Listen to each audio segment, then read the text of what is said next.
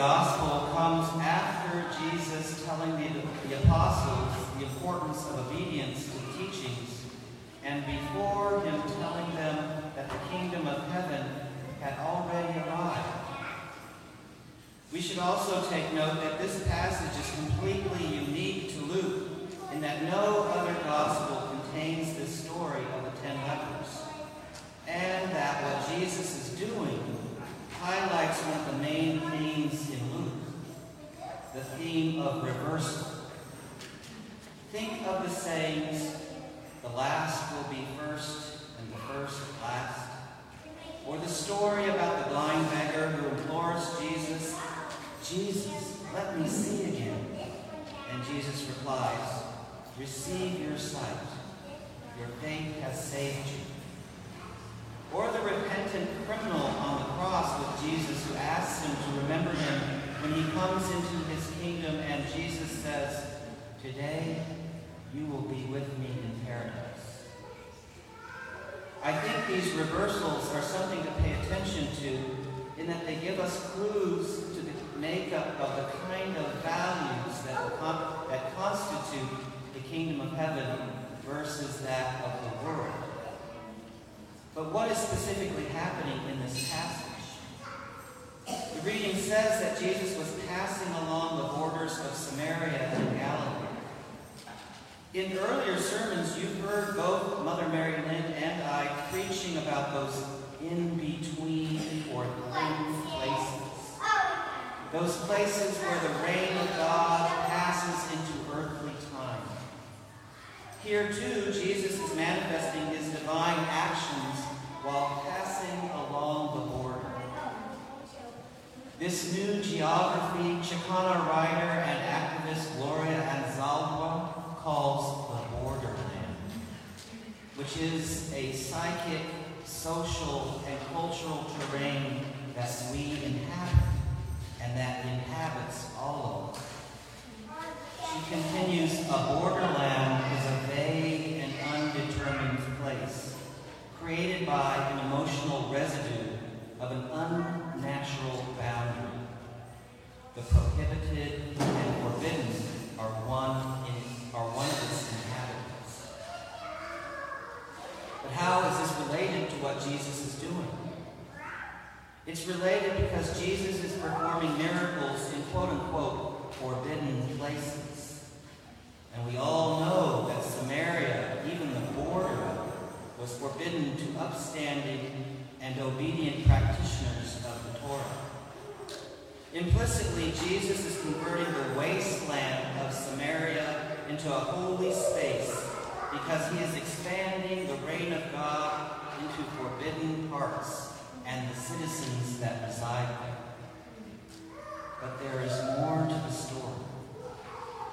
When the lepers raise their voices from a distance to Jesus, they are doing so not only to respect the Levitical code that they knew and that required them to stay at a safe distance from those that were clean, but also because they had faith that Jesus was who they had heard him to be. And this was proven in their conviction that they would make when they called him Jesus, Master, have mercy on us. Notice how they're calling him Master or Rabbi. This is the telling sign of their faith. However, after being healed on their way to the priest, only one returns to show gratitude. The passage reads that the one Samaritan leper then fell down at Jesus' feet and spoke his praises. So why did only one return and thank Jesus? Was it because the 9 other lepers still doubted that this miracle had actually happened? Perhaps because they had been so entrenched in the habit of isolation reinforced by the culture? Or maybe it was because they now had something to gain from the culture once they were assimilated back into it, like status, wealth, and control. But Jesus was culturally strange, associating himself with outcasts, lepers, prostitutes, tax collectors, and so maybe they were thinking guilty by association, the kind of thing that would motivate Peter later on when he was asked if he was one of Jesus' followers. Another interpretation might be that the lepers were merely following Jesus' instruction by being on their way to the priest in order for the cure to be confirmed by the priest and their status of being released, being clean. Nothing wrong with that.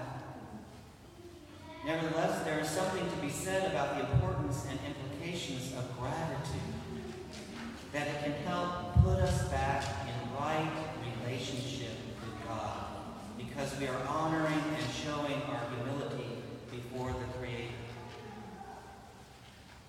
Last week, Mother Mary Lynn talked about clergy conference and how we learned about the importance of love and the body, and how it often comes up against the rational mind that makes us into caricatures of ourselves with huge heads attached to little bodies and little hearts. Today I want to talk about another thing we learned at that conference, something that can help us in the equilibrium and balance we seek. That is, the importance of lingering. What does it mean to linger or get curious about our experiences? What does it mean to move through experience slowly, not judging or evaluating any of it, just letting the experience impose itself rather than the other way around? Truly, the art of slowing down has something to teach us. I can remember working with kids on the autism spectrum, and this was one of the first things I learned, that I had been missing so much of life because I had not been able to slow down. This is what I imagine happened with the Samaritan leper. He just slowed down, and because of that was able to see who it was that had done this wonderful thing to him.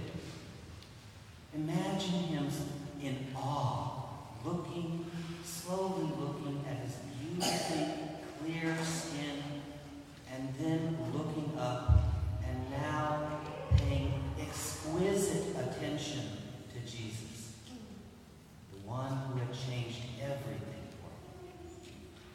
I think today's reading about Naaman shows us something similar, in that it is Naaman's servants whose slowness, I imagine, had allowed them to see God through Elijah's messenger. Father, if the prophet had commanded you to do something difficult, would you not have done it? How much more when all he said to you was wash and be clean? At one point during the conference, we were asked to walk outside and linger upon anything we saw or heard. I found myself at a thicket with these tiny but lovely purple and red petals. When I took a closer look, I saw there were bees everywhere inside the petals, entering and exiting. They were gathering and spreading pollen, but it was so interesting because they looked so singular in their intention, like these little heads of needles stitching together the life-giving pollen amongst an array of plant life that I was realizing keeps our human lives going. Today, in this high-speed, auto-correcting world, let us linger in love in the spaces and times that show us the interconnectedness of all life. Let us practice the art of lingering so that we can be fully present when we are given the gift of the thin places. And when that